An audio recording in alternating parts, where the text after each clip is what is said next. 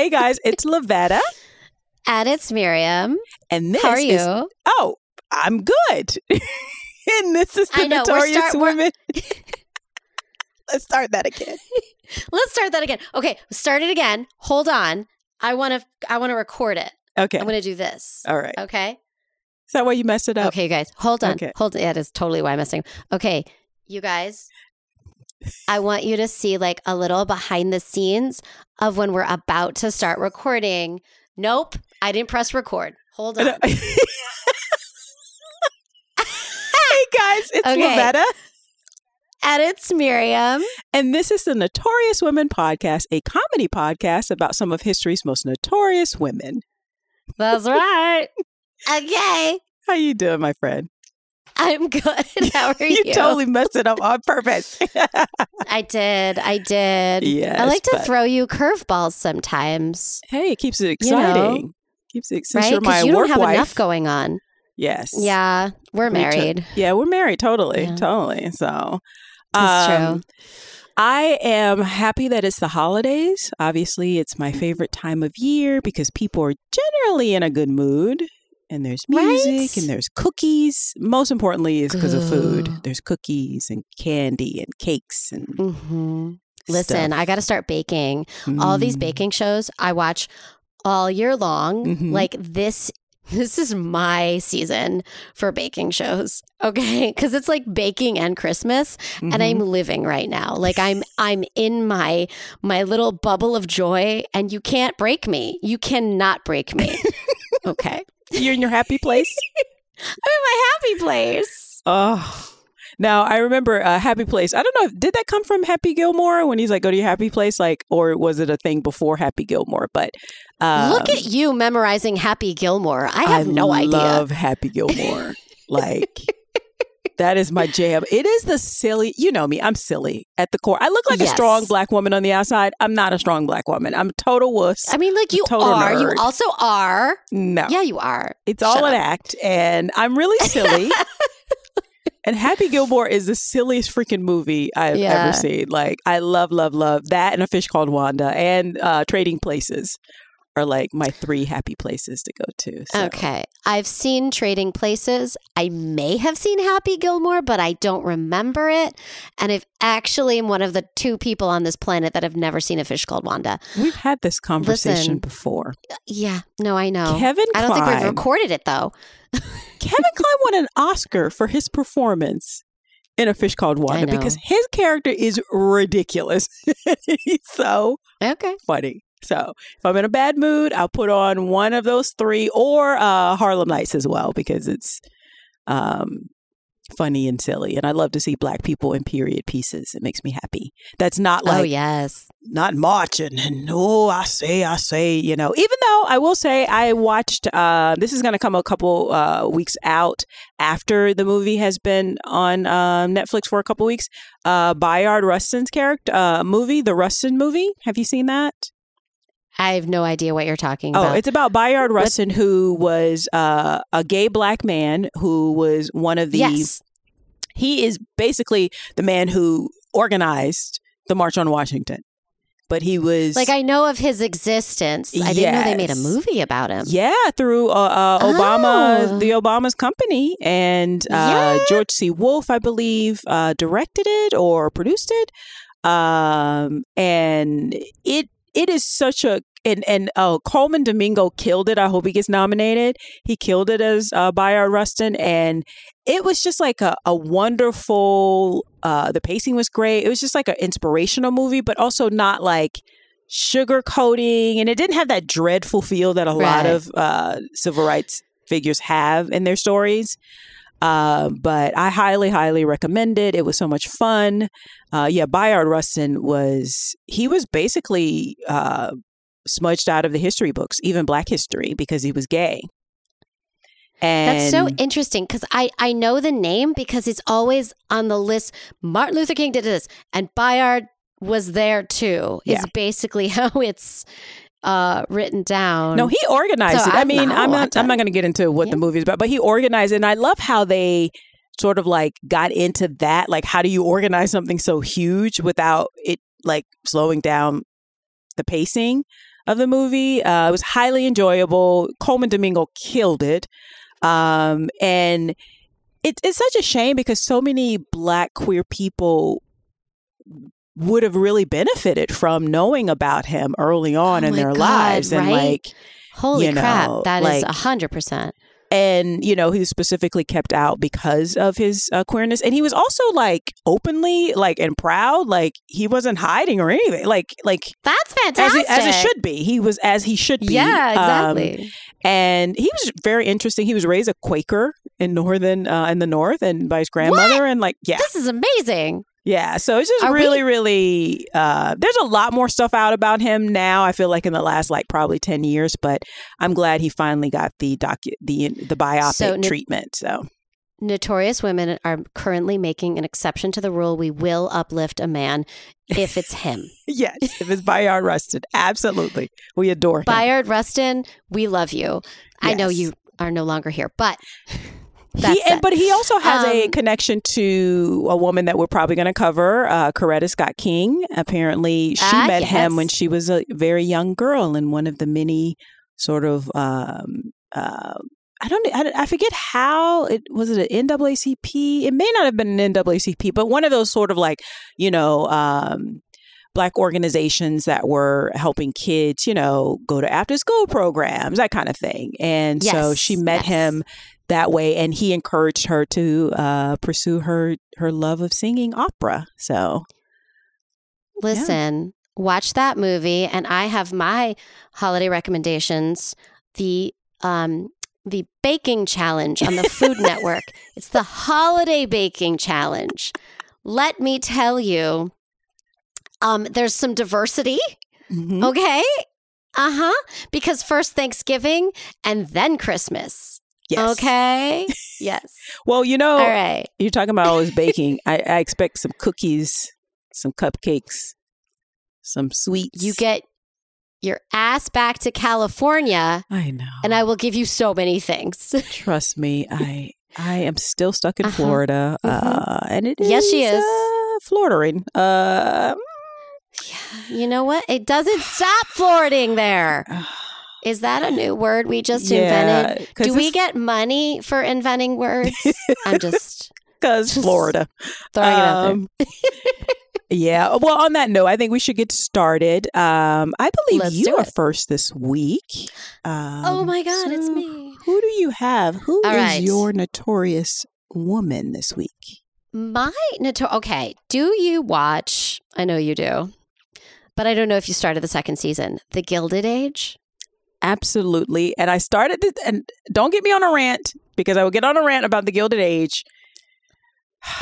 But yes, I am caught up actually on season 2 of the Gilded Age. I'm ready for your rant on the Gilded Age. I paused to hear your... No, we're not ready. We're not there. I don't know. It's clearly... Listen, I am a Downton Abbey fiend. I love me some Downton Abbey. Mm-hmm. That was mwah. It was beautifully executed. The actors just amazing. The downstairs was just as interesting as the upstairs and vice versa.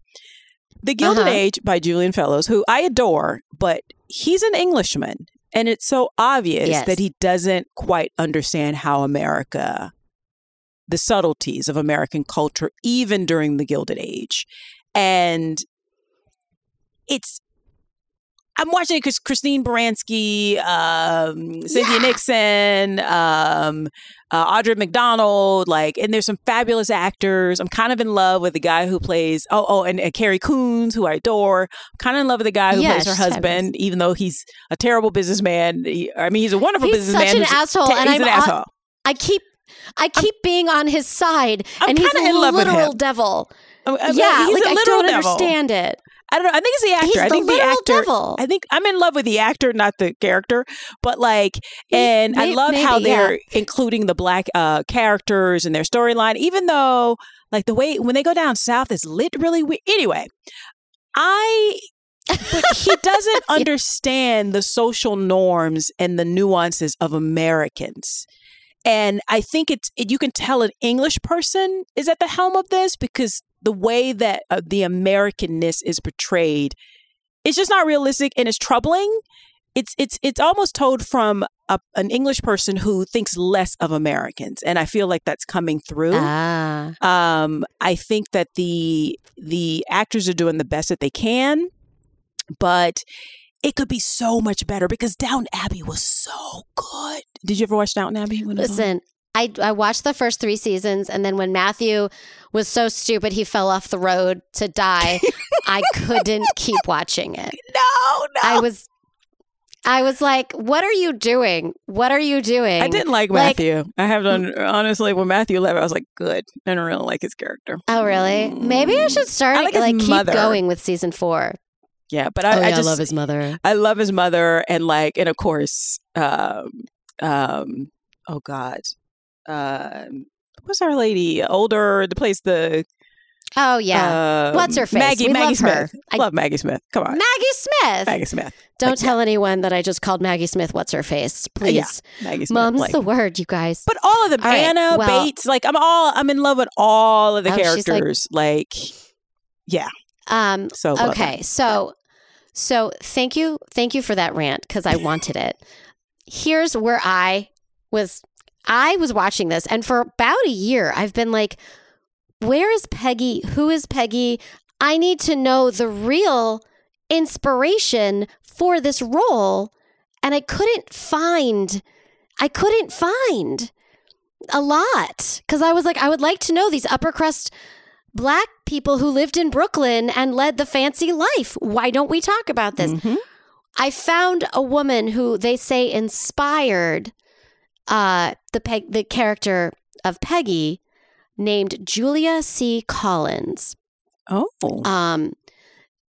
They don't know that much about her. Of course not. But I'm going to talk about what they do know because I think it's important to round out our history, right? To round out all the things. And we're seeing now, this woman who did all these things. Well, where was she in our real history, right? Love it. So, one of the places I found stuff was from the Pennsylvania Center for the Book and Business Insider magazine online. Okay. Let's start by saying that they don't know much about her early life, but they believe that she was born a free woman in the North around 1842. We don't know her name at birth, like her last name. But the most promising theory was that she was the stepdaughter of Enoch Gilchrist. So the Gilchrist family was active in the local African-American Episcopal Church. They were active in politics and in the fight to gain legal rights for Black people. His obituary states that he was not only a friend of Frederick Douglass, but that, quote, he was personally known to President Lincoln. End quote. Personally known. His sister, right? Elizabeth Gilchrist was married to a well-known bishop, Joseph Pascal Thompson of the AME Zion Church, who she had most likely met in Williamsport. So Julia met when the former... Wait, what? I think I read that wrong earlier. I think she might have been... I think he was a former slave, her husband. Okay. And he came through Williamsport from Virginia on the Underground Railroad. So that's where we think she grew up. We think that was her family life. Okay. So she became a school teacher for African-American children in Williamsport, Pennsylvania, according to an April 16th, 1864 issue of the Christian Recorder, which was a national newspaper of the African Methodist Episcopal Church. So Williamsport was an active station on the Underground Railroad. So she helped with that. So, okay. Now, that you're listening and you're like, I've watched The Gilded Age, Miriam, and I don't know what you're talking about. See, again, and I think this relates to what you said about the British Age. Doing American stories. Mm-hmm. We could have gone here. I don't know that we did. But I'll get to a connection to her in a moment. Okay. So in 1850, African-American citizens had petitioned for a school building But of course, no surprise to anybody, they did not get it. The school board, they think, they have some documentation that they had authorized a salary for teachers for Black students, but the teacher had to provide the space, the materials, the everything. Okay? So, February 1853, she was employed for 3 months at $18 per month to teach Black children. They had to find the room, the stove, the fuel. They did get benches. They got benches. You could sit on something. I mean, that's Isn't that nice? So what we know is that, what we think we know is that the school term for Black children was 3 months. So she was employed for 3 months. That's like an annual school, whereas white children had school for 6 to 8 months. So it's the opposite of like in school and then summer vacation. Right. Exactly. Your summer. Yeah, exactly. She was teaching. So by a decade later, they would get a schoolroom. Isn't that nice of them? A decade? Only 10 years. Oh. It was only 10 years for them to have. Now, I don't know if they provided heat. I'm going to guess that they didn't. Probably not. I'm going to guess. Yeah. Yeah. She wrote essays about racial uplift and empowerment in the Christian Recorder, including essays titled, quote, Mental Improvement, School Teaching, and Intelligent Women. She referenced the likes of Shakespeare, Alexander Pope, and Alfred Lord Tennyson. So some scholars believe that she was very well educated. Again, we're polling here. We're polling because we must know. You're investigating. And we don't know enough. It. Oh, yeah. Right? I'm an investigator. Listen, all those detective shows I like, it's me. I'm the detective. Okay? You're welcome. You know, I'm on season like 13 of Murdoch. So I know you love Murdoch. I'm pretty sure I'm qualified. Yes. She writes, quote, her in the Christian Recorder, she writes, quote, we are born with faculties and power capable of almost anything. Who can measure our capacity or set bounds to our progression in knowledge? End quote. Cool. She marries Stephen Carlisle Collins, and that's when she gets a last name in history, Collins. And he ran a barbershop and served as a commander of the Grand Army of the Republic, which was a veterans organization for Civil War soldiers. And barbers and school teachers were considered higher status occupations for Black Americans in the 19th century. Yep, so they were both kind of like higher status. She published The Curse of Caste, or The Slave Bride, in serial form for over 8 months in 1865 in the Christian Recorder. So I'm going to talk about the novel for a second. Okay. It grappled with themes of racial identity, interracial marriage, and the injustices of slavery and racism. In the story, the character Lena is a mixed-race slave. She falls in love with Richard, who is a son of a New Orleans slave owner. Now, she's passing, but he discovers her identity, and they get married. His father is duly enraged and disinherits him. And I'm going to continue with the story. So the newlyweds flee north to Connecticut, but she dies in childbirth soon after. Richard, who believes that his baby daughter died also, returns to New Orleans to make peace with his father. Meanwhile, his orphan child, because he leaves the child, grows up not knowing who her parents were and not knowing that she's actually Black.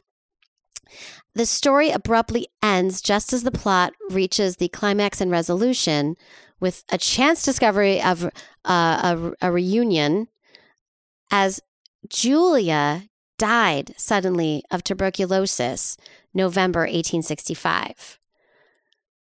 So she never finished the novel herself. Oh, but she did write it. I know.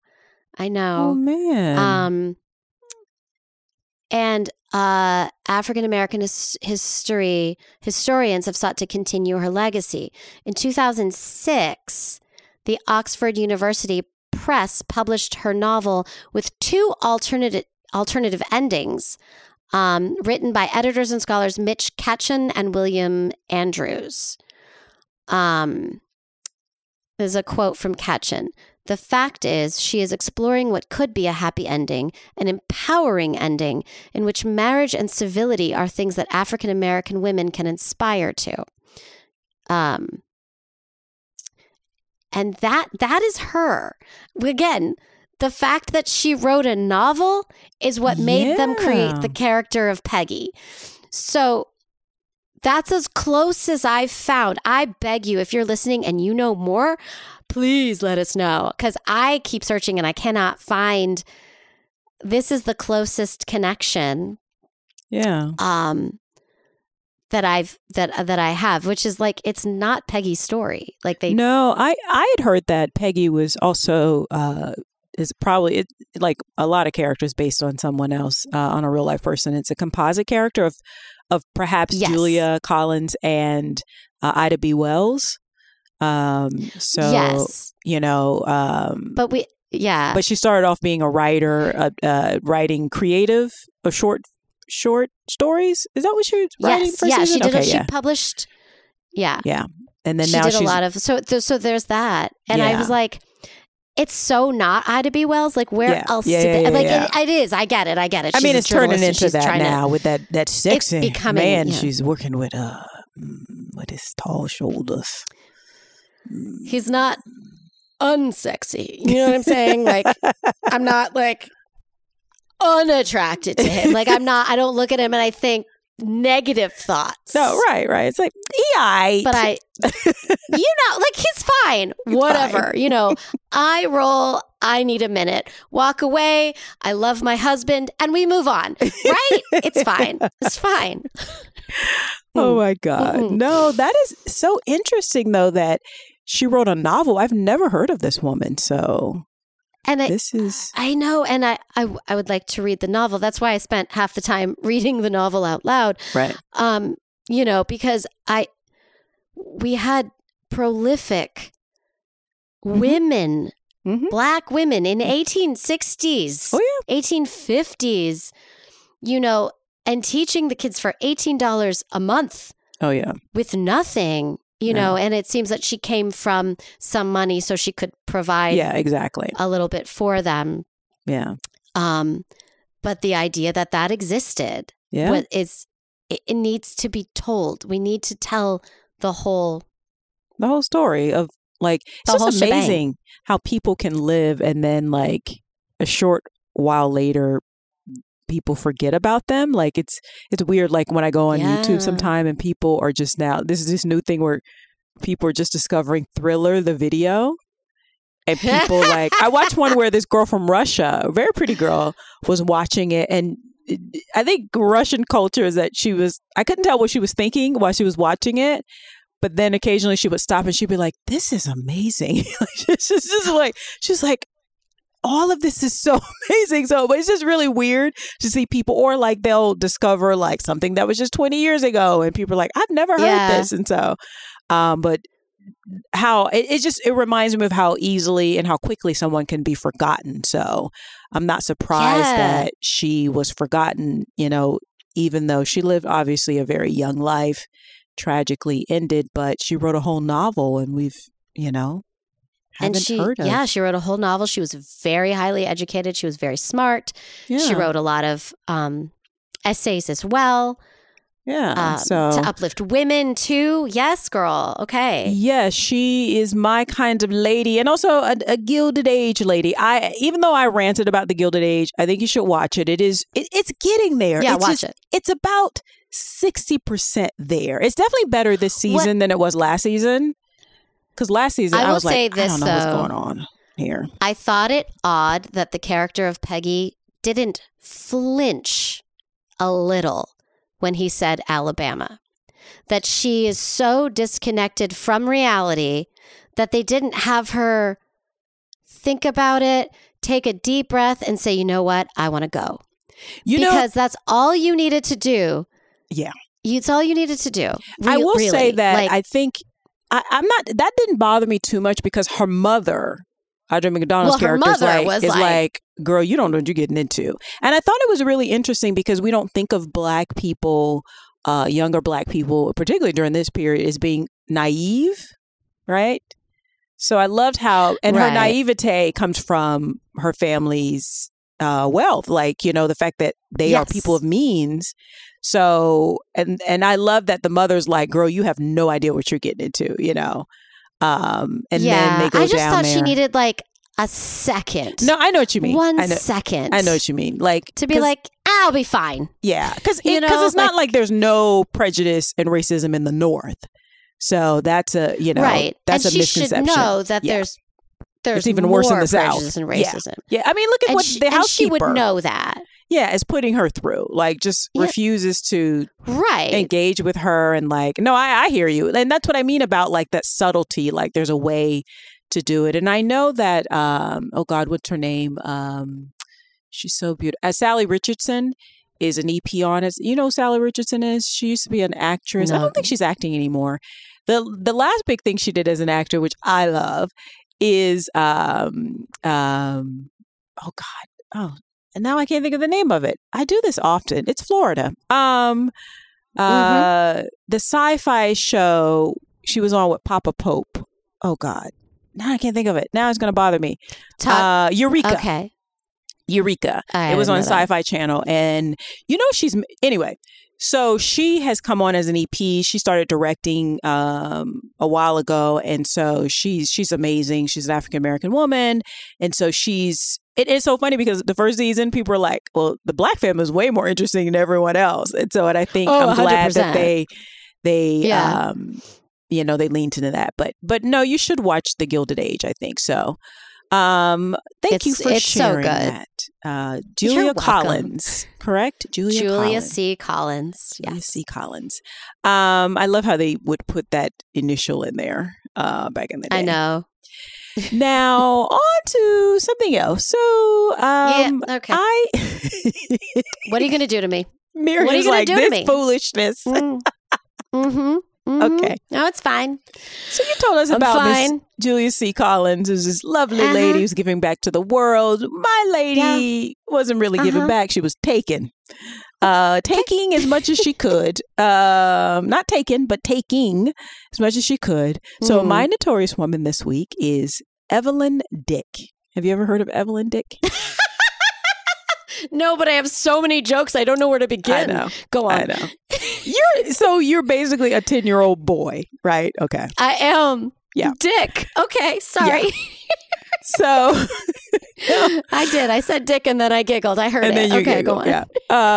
Now, this is Notorious Women podcast plus Miriam's inner 10-year-old boy when he comes out. Okay.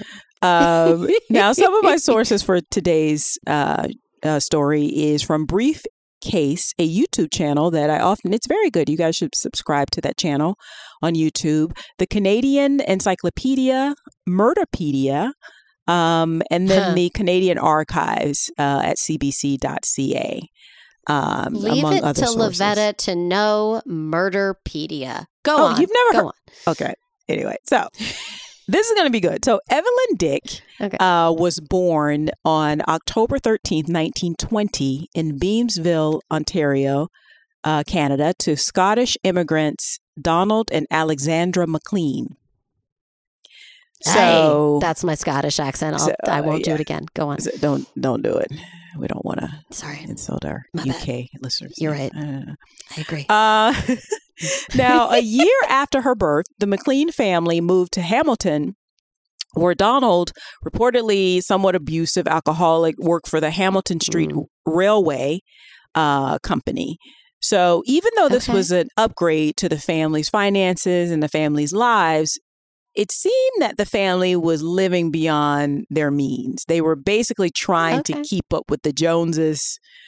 Listen, aren't we all?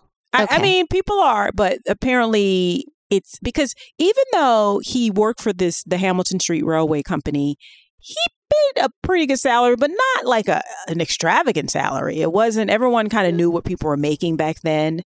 So the fact that they were able to send young Evelyn to the prestigious Loretto Academy, a private Catholic school for girls, raised some eyebrows because the school's tuition alone was very, very expensive.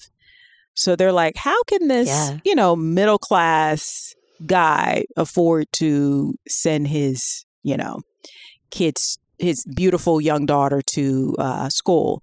Now, it seems that the McLeans had aspirations of, entering into, they're a bit thirsty, as we would say nowadays. Hence the, living beyond their means, and they wanted to rub elbows with high society, that kind of thing. But reportedly, to supplement his income, Donald was stealing money from the railway's vaults. Oh, see, I was going to ask because my thing was like, now you can throw things on a credit card, but you couldn't do that back then. You couldn't, right. That's a great point. Right? You couldn't do that. Yeah. And, Alexandra herself, she was really more of like, we want to aspire to the upper echelons, which is not a bad thing. That's an American way. You feel like you come to America, that's what you're supposed to do, right? Because you can change your status within one generation, unlike, other countries in Europe. So now, as Evelyn grew up, she grew into a very attractive, noticeably attractive young woman. And I think basically Alexandra, her mother, was like, okay, I got a pretty daughter. Let's see if we can get her to marry well. Maybe that's one way. Let's exploit this. Yes. And by all accounts and pictures, she was a very attractive woman. Not even just by like those standards during the day, like even today. Like she was a very attractive brunette woman. So Alexandra, and I don't know if because Alexandra and Donald were just not, they just weren't good at being like more slick about their aspirations, their status aspirations, or if they were just too impatient, right? They wouldn't be the first parents to put all their hopes and dreams into a beautiful daughter, right? But, there's a way you have to move in the world because that is an asset, to a struggling family. And usually girls will go off to college and get married or that kind of thing, put them in beauty contests. I don't know, but, acting, that kind of thing. When I look back at my childhood and all the things my parents did to exploit none of it. I'm just kidding. But you know what I mean? Like it doesn't seem like they took that route, but Alexandra. But that is kind of what you do. Oh, she's doing the beauty pageants for the scholarship because she's smart but also look how pretty she is. Yeah, I mean, that's really what's going to entice. I mean, listen, I know some of my girlfriends, white girlfriends whose mothers are, of a particular age. They're like, oh, no, they literally used to just send white women to college to get married. Like, it's just literally what they used to do. So, yeah. Yeah. So it seems like they didn't really take that route, which is kind of puzzling to me. And I think it might be indicative of just the kinds of people they were. Just they didn't have the patience, maybe, because that takes planning, actually. And you have to be strategic. So, but she did encourage Evelyn to use her feminine charms to entice men into buying her expensive gifts like jewelry and furs. And that like immediate. And that's what I mean. It doesn't seem like they were very impatient because it's like they just wanted her to get the money and to play the long game. You kind of like, oh no, that's too much. And you know what I mean? You kind of like, you play a little bit more coy. You have to be a little bit more coy to entrap. Yeah. Entice, I should say, entrap, but that's what they were trying to do. You just said entrap, I heard you, but don't worry. I don't know how many men listen to us. I know, especially a man from a well-off family because his mother is going to be on the lookout, right? But if the girl is nice, is beautiful, the mother's thinking, I want beautiful grandchildren. But I also want to meet the parents. That there's a whole lot of stuff that goes into this. So it just seems like her parents were not really very patient people. So basically, like I said, the dream was to have Evelyn marry well, but that didn't seem to be working, or maybe it was just taking too long. So Alexandra started to get her daughters to just date older and wealthy men. Because, if you can't get the young wealthy ones, go for the older ones. But unfortunately, the older ones tend to be married. They do. So Evelyn just became basically like a good time girl, picking up different lovers, it seems, allegedly. So she started dating several wealthy and prominent men in town. She wasn't being they didn't have birth control either, because in July of 1942, she gave birth to a daughter, Heather. Yeah, that sounds right. Which means she was 22. Which she then gave the daughter over to her mother's care. So basically her mother started raising Heather because, Evelyn had to be free to go out and date as many men and get these gifts. I have a feeling it's kind of like a bad version of like being a concubine. They kind of want to, instead of like marrying some young man, it's like, oh, well, maybe you can be the concubine of an older man. So it's all about the gifts and the money to help take care of the parents. And this is like concubine number 3. This is not. Yeah. This was not the plan. But she gave birth to Heather in 1942. Now, in September of 1944, she reportedly also gave birth to a boy named Peter she... Again, this is what happens when you have no birth control, Yep.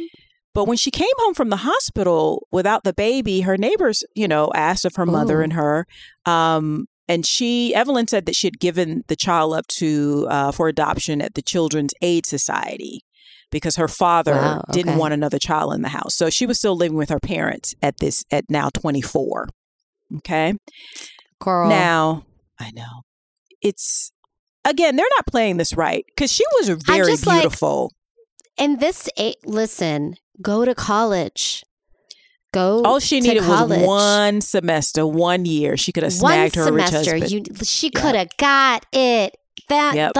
Seriously, just like one quarter. Go to a quarter system college. And you know what? But also now that I'm thinking about it, it could be that this was during the war, World War II. So maybe there weren't a lot of younger men around also because they're all being drafted into the war. It could be that. But that's why you send them to college, because those guys did not get drafted. Because those guys were not at war. Yeah, rich guys. Go to college, girl. Rich white guys in college were not being drafted out of college. So listen, they were rich. You major in home economics and you wink a lot. Boom. Dun, dun, dun, dun. It baffles me, but that may be perhaps because, obviously there's lesser stock around. Fair. But so now in the summer of 1945, Evelyn was now living actually with Heather as her daughter. So it seems that Heather always knew that Evelyn was her mother, but because really Alexandra just raised her, I wonder if it was one of those. This is very confusing for little Heather, I bet. It's just very confusing, I'm sure, as she got older. But by 1945, Alexandra had separated from Donald, Evelyn's mother. So she and her mother and her daughter were all these women were living in a house together. And Evelyn met a man by the name of John Dick, a Russian immigrant, 15 years her senior. I will be giggling every time you say that. Okay. And he was employed as a streetcar driver.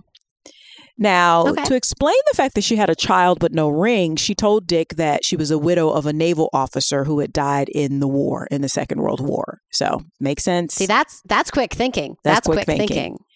Now, apparently, Evelyn, for some reason, thought that John was well off. I don't know, maybe he was because he was a handsome guy. I don't know, but she thought maybe he was wining and dining her. So she believed that this was finally her ticket, because what is she, 25 at this point? She's like, I'm becoming an old maid. I need to lock this down. And so they actually married after only dating for a few weeks. They got engaged, actually. Wow. And so, so apparently Evelyn's parents didn't like Dick, and they actually didn't attend the small wedding that took place on October 4th, 1945. So, and it could be, I have a feeling that her parents were like, so no more dating other rich men? What's going on? Like, yeah. Can you say her parents didn't like Dick one more time? Nope, I'm not doing it. Nope. Because I'm not a 10-year-old boy. So now, I am. Remember when I said that Evelyn thought Dick had money? Yeah. John Dick had money. John Dick. You keep calling him Dick. I did it. See, you're in my head now. Okay. All right. So apparently, John did not have money. He was not as well off as she thought he was. That's something you would find out if you didn't date him for only a few weeks before you married him. Yeah, that's why it's like, have a conversation, say, let me see your books. You know what I'm saying? Just like you can't. Because apparently they moved into a house together and she made the down payment. So that alone, but if you're dating for a year, then you really get to see, or 6 months. They didn't even date 6 months before they got married. So, it's like, just wait till the end of the year. If it's the summer, can you wait till the end of the year to get engaged and then get married?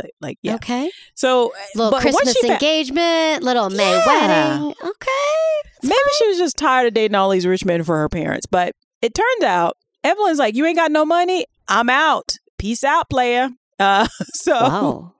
She resumed her affair with one of her many older rich men, a man by the name of Bill Bohozik. And John at first was like, okay. So he was like, I love you. This is going to work. Apparently he was obsessed with her. Again, she's a very beautiful woman. So he probably thought, I hit the jackpot. Beautiful young woman. She's smart.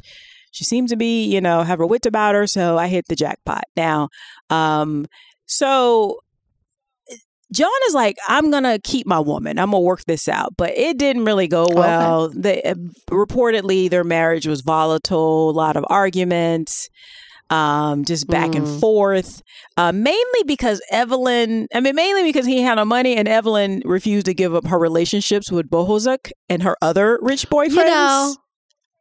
I feel like my husband would have a little bit of an opinion about that. Just a tiny bit. If I was like, I love you, I will stay with you, but I still have these rich boyfriends that I'm going to keep having sex with. Yeah. What's the problem? What's wrong? I feel like Evelyn's motto was, ain't nothing going on but the rent, because she's like, I'm about that cash dollar bill, baby. But Evelyn, that's why you got to choose better. I'm just saying. Now, so he moved out of their home, which the deed was in Evelyn's name because she put down the down payment, and he moved in with a cousin of his. Now, he did not give up on the marriage, though, reportedly, and so he appealed to Evelyn's father, Donald.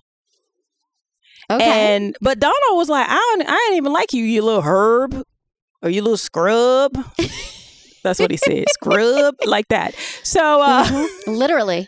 That's what Don. But Donald's like, dude, I wasn't checking for you anyway. Like, right? Get out of here. What are you talking to me for? Yeah. Now, so John got mad that Donald wouldn't help him and kind of scoffed him off and brushed him off. So then he threatened Evelyn's father, Donald McLean, that he would inform. He would tell authorities that Donald had been stealing from the railway. Which is something that Evelyn had revealed to him during their relationship, because they were married. So the plot thickens. So Donald was like, really, motherfucker? I will kill you. Okay. So John believed Donald because I have a feeling that Donald's like an old school Scottishman. Like he. Yeah. So John goes to the authorities. Bad move. Because then John Dick disappeared. Interesting. The first week of March of 1946. Damn. He did not last long in this family. Or in less than a year. So reportedly he was last seen on March 6th at a Hamilton restaurant. Now, 10 days later, on March 16th, some children were hiking along a trail on Hamilton Mountain, oh my God, part of the Niagara Falls encampment, and they found a human torso with 2 gunshot wounds in the chest. Mm-hmm. How many human torsos are we going to be talking about on this podcast? Oh my God. Yeah. Yep. Wow. That was not a good day for these children. Okay. They Hannah Mary tabbed it. You guys should look up that episode. Yeah. So, yes, please do. But also the amount of energy it takes to remove a torso from a human body is just. Yeah, that's a lot. Yeah. Of course, I'm going to say this. The remains were identified as that of John Dix. Yep. And so also, like with most murders, suspicions quickly will turn to a spouse or partner, and they turn to Evelyn. Now, police took Evelyn in for questioning, but she denied any knowledge of John's, of where John was. And she first had one story, and then she changed the story, and then she changed it again. Every time she told the story, basically, Evelyn changed her story. But one of the stories that she told was that an Italian gangster had called her up and said that your husband's been fucking around with my girl, so he got what was coming to him, and now you need to meet me. So she met with him. And he had killed John, and there was blood on the seat, and he had wrapped him up in like a casing, a cover for the seat, for the car seat, and all that. It's just wild stuff. And then took her to some place where they found the torso, but he threatened her. And then real. So basically, she was blaming it on the Italians, the mob. Blame the mob. It's always the mob. The Italians. The Italians, of course. Right? White on white crime is what I like to call it. So that's what it is. Listen, the mob usually be doing what the mob does. But I would say if the mob did it, you wouldn't have found no torso. Well, first of all, that torso would never be found. Second of all, why does the mob care about your husband? Yeah. What has what? This is the most white lady thing ever. It's like, she was just like, and then, like, are they going to believe you? Because every time you come in, you tell a different story, Evelyn. Okay. Now, while she, on one of these occasions, because they brought her in several different times, because the first time they brought her in, she confessed and said this. But then her lawyer was like, nah. She asked for a lawyer. And so then they brought her in and she told another story and then another story. So, oh my God, girl. But one of these times while she was being questioned, investigators were searching her house. And in the attic, they found a suitcase that contained a concrete encased body of an infant. Oh, shit. You know what? I knew that baby was coming back. Yeah. Oh, shit. Obviously, it had proved to be Peter. Yes, the little boy that she said she had given up for adoption. Why keep... Damn. The body. I don't like if he had died, so obviously when you find there's a torso and you find an infant's encased body in concrete in a person's house, you're like, these motherfuckers did it. So, right? Yeah. So, eventually Evelyn was like, I didn't really do anything. I had accomplices and all this stuff. So eventually though, Evelyn, her parents and Bill Bohozuk were charged with the murder of John Dick. Okay. Oh, shit. And then Evelyn and Bill were charged with infanticide because of young Peter, because Bill was reportedly young Peter's son. Oh. And then Donald was also charged with robbing the Hamilton Railway job of robbing them of money, of thousands of dollars. And so everybody's in the shit can, as they say. Evelyn's attorney smartly moved to have her tried separately from Bill and Donald in the hope that it would allow her to appear before the jury as a young, attractive woman who was just incapable of committing murder, like who just wasn't smart enough or just incapable enough of cutting up a body so the torso is separate. I know. Now they move quick in Canada, and maybe because of the gruesomeness and the fact there's this beautiful woman at the center and all of this behind the scenes. So her trial began on October 7th, 1946. So it began really quickly. Wow. That's fast. quickly. Okay. Yeah. Yeah. In the Hamilton's Wentworth County Courthouse. But things got even messier once the trial began, because not only was it a media circus dominating the headlines of tales of Evelyn's dalliances with many of these rich and powerful older and married men coming out, but eventually Alexandra, Evelyn's mother, turned snitch. Oh, shit. She agreed to testify for the Crown against her daughter in return for immunity. No. And what? Yes, Damn. girl. These people. Okay. It's like, this is like, this is like a telenovela. It was amazing. So now, so in her testimony against Evelyn, she stated that she had been absent from the house for a prolonged period of time on March 6th, the last day that John Dick had been seen. And then she said on March 8th, she had asked Evelyn if something had happened to John.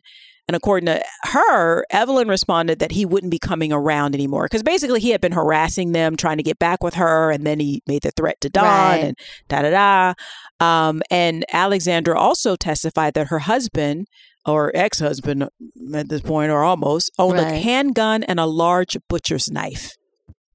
Oh, well, I mean, perhaps that's all you need. Okay. Yeah, that's all you need. So, so I know, crazy, right? Alexandra's like, see, what had happened was she started singing like a bird. Let me tell you everything. Now, there's been stuff made about this, but this could be a whole series. Like, it's just like, it reminds me of kind of like, I feel like it could have been like a really good movie in the 1930s, like a black and white movie starring Lana Turner or something, you know? Yes. Now, despite the evidence being mostly circumstantial around Evelyn's movements, you know, but despite all of that, her somewhat strong, notorious connections in high society, because you would think that these high, you know, falutin men, these highly connected men would help her. But she was eventually convicted of murder in 1946 and sentenced to hang on January 7th, 1947. But why didn't those men go to help her? I'm actually surprised, because then they can't have sex with her anymore if she's dead. You know what I'm saying? Yeah. I don't think it would be nice of them. I think it would be like selfish in the way I would expect. I mean, you know? I would imagine that they would be concerned about being canceled, like, you know, from their jobs and the fallout, that kind of thing, and especially if they're married. Now, the judge sentenced her to death, but her attorneys were able to successfully appeal the next month. Okay. So her case was then taken over by a man by the name of John J. Robinette, and he was a very skilled courtroom lawyer. And he was known for his defensive strategies at trial. And he actually impressed upon the jury in the second trial that it was a strong possibility that Donald had killed John Dick, because of what had come out. And that makes a lot more sense when you think torso had appeared also. So I don't think that she did the whole thing by herself.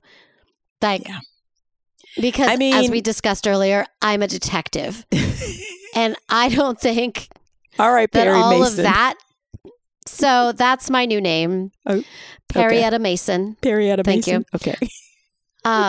Just too much to do to disassemble a body. I mean, I don't know why they didn't take this tactic in the first trial, because that makes a lot more sense, and that's a smart way to approach it, and it worked. Because this time the jury just found her not guilty. And in his trial, they actually convicted Don McLean of being an accessory after the fact in the murder of John Dick, specifically for dismembering the corpse in the basement of the home. Yeah. And then burning the body parts, some of the body parts, in the furnace. He was sentenced to 5 years, but he was also sentenced for theft from his...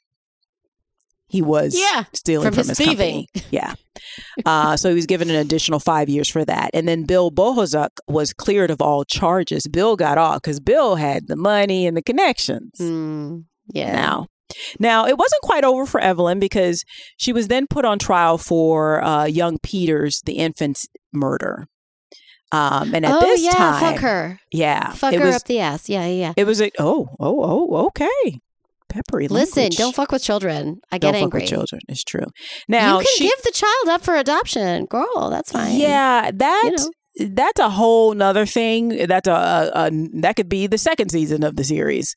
Because it was speculated during this time that she had slept with over 150 men, including the judge's own son. Okay. So I think that that's obviously an exaggeration. But she was on both counts. She was found of actually of the infant's murder. She was found of manslaughter, guilty of manslaughter, and the judge sentenced her to life imprisonment on November 10th, 1958. But she a while later. She was released after 11 years for probably good behavior. And then in the 1980s, interestingly enough, she was granted a royal pardon. Why? I don't know. Maybe new evidence came to light about it. There has been some stuff in some of the research. I know I found that there was some weird stuff going on, family dynamics going on in the house. Like, she should have been, one of the reasons maybe they didn't send her off to college to snag a rich husband is because the parents were dependent on her. They were controlling of her. They didn't want her out of their sight. And they basically wanted her to be their meal ticket. It could have been that. So just some like fine family dynamics that were going on. Because again, when you see her, you're like, oh, she's a very lovely woman. She could have easily snagged a husband at college, right? Right. But the parents just didn't want her out of their sight. Pretty much, they were controlling of her. That's one of the theories. There might be this whole like layer of abuse. In her childhood that we didn't even talk about. That is definitely affecting her choices and actions. Yeah, for sure. So all of this, so that happens, and all of this, technically, John Dick's murder has never been officially solved because she was acquitted of it. She was found not guilty. And her father was convicted on accessory after the fact they could prove that he chopped up the body, but technically it has not been officially solved. Now, as you can imagine, one last thing here. Yeah, as you can imagine, a lot of the TV and film projects have been produced for this, around this, because this is a crazy story, including a play, How Could You, Mrs. Dick, that came out in 1989, a television drama called Torso, the Evelyn Dick story that came out in 2002, and a film noir musical called Black Widow from 2005, as well as several books. So that is Evelyn Dick, known as part of the Torso murder. The Torso murder. I wonder because, we know a lot more about postpartum depression and the realities of that maybe she did do what she did to her baby, but that let's say she had been so crazy abused her whole life, right? And her whatever was happening in her chemicals in her brain and postnatally knowing what she was bringing the baby back to, she might have done it, but she might have been in such a state.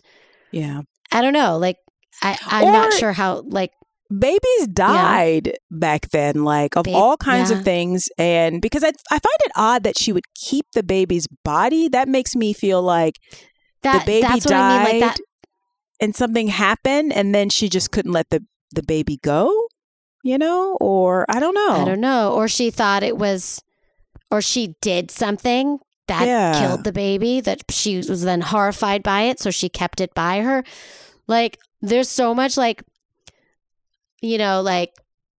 keyboard psychology that I could come up with right now that I am super not qualified to come up with, that I can think of that, because it doesn't, a lot of these things don't fully add up. Yeah. Like in her story, in the story.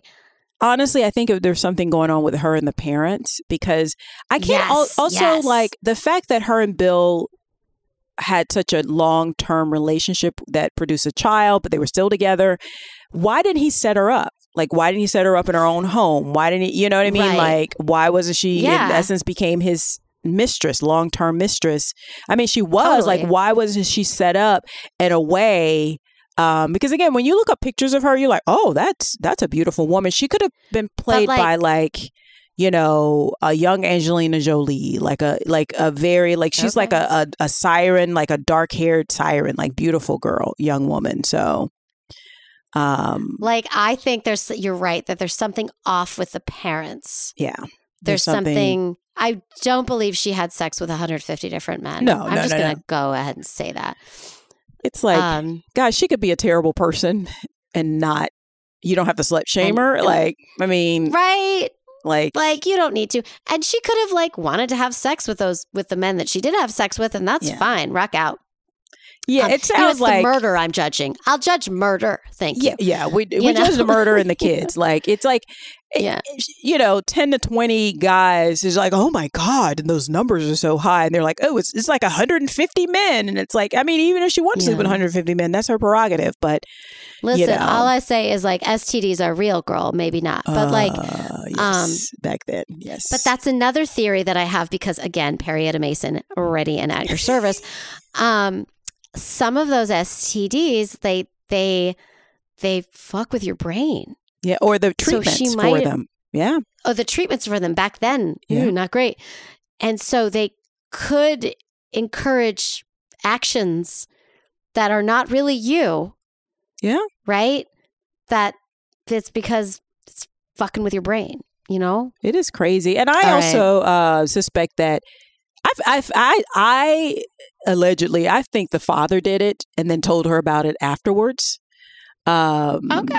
You know, because when he threatened to tell the railway on, I would have killed him if I was a father. Like, you got to go. You got to disappear. So, I mean, that's just me, but I mean, that's a theory. That's a theory.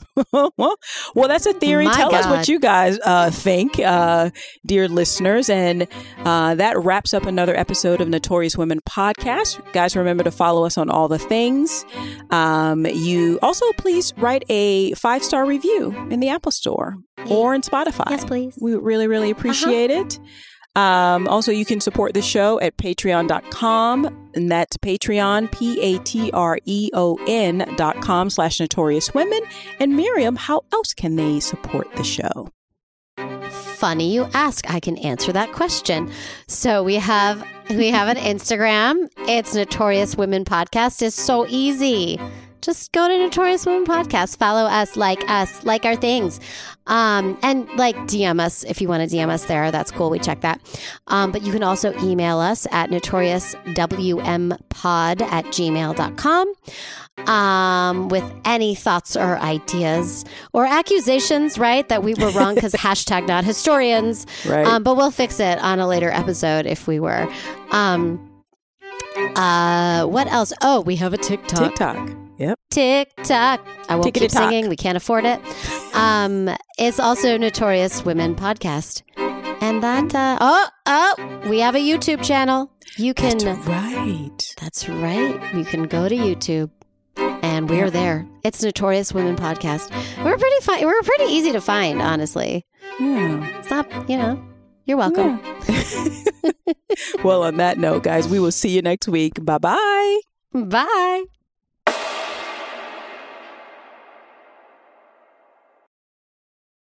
Produced by Adavita Studios. Connect your voice to the world.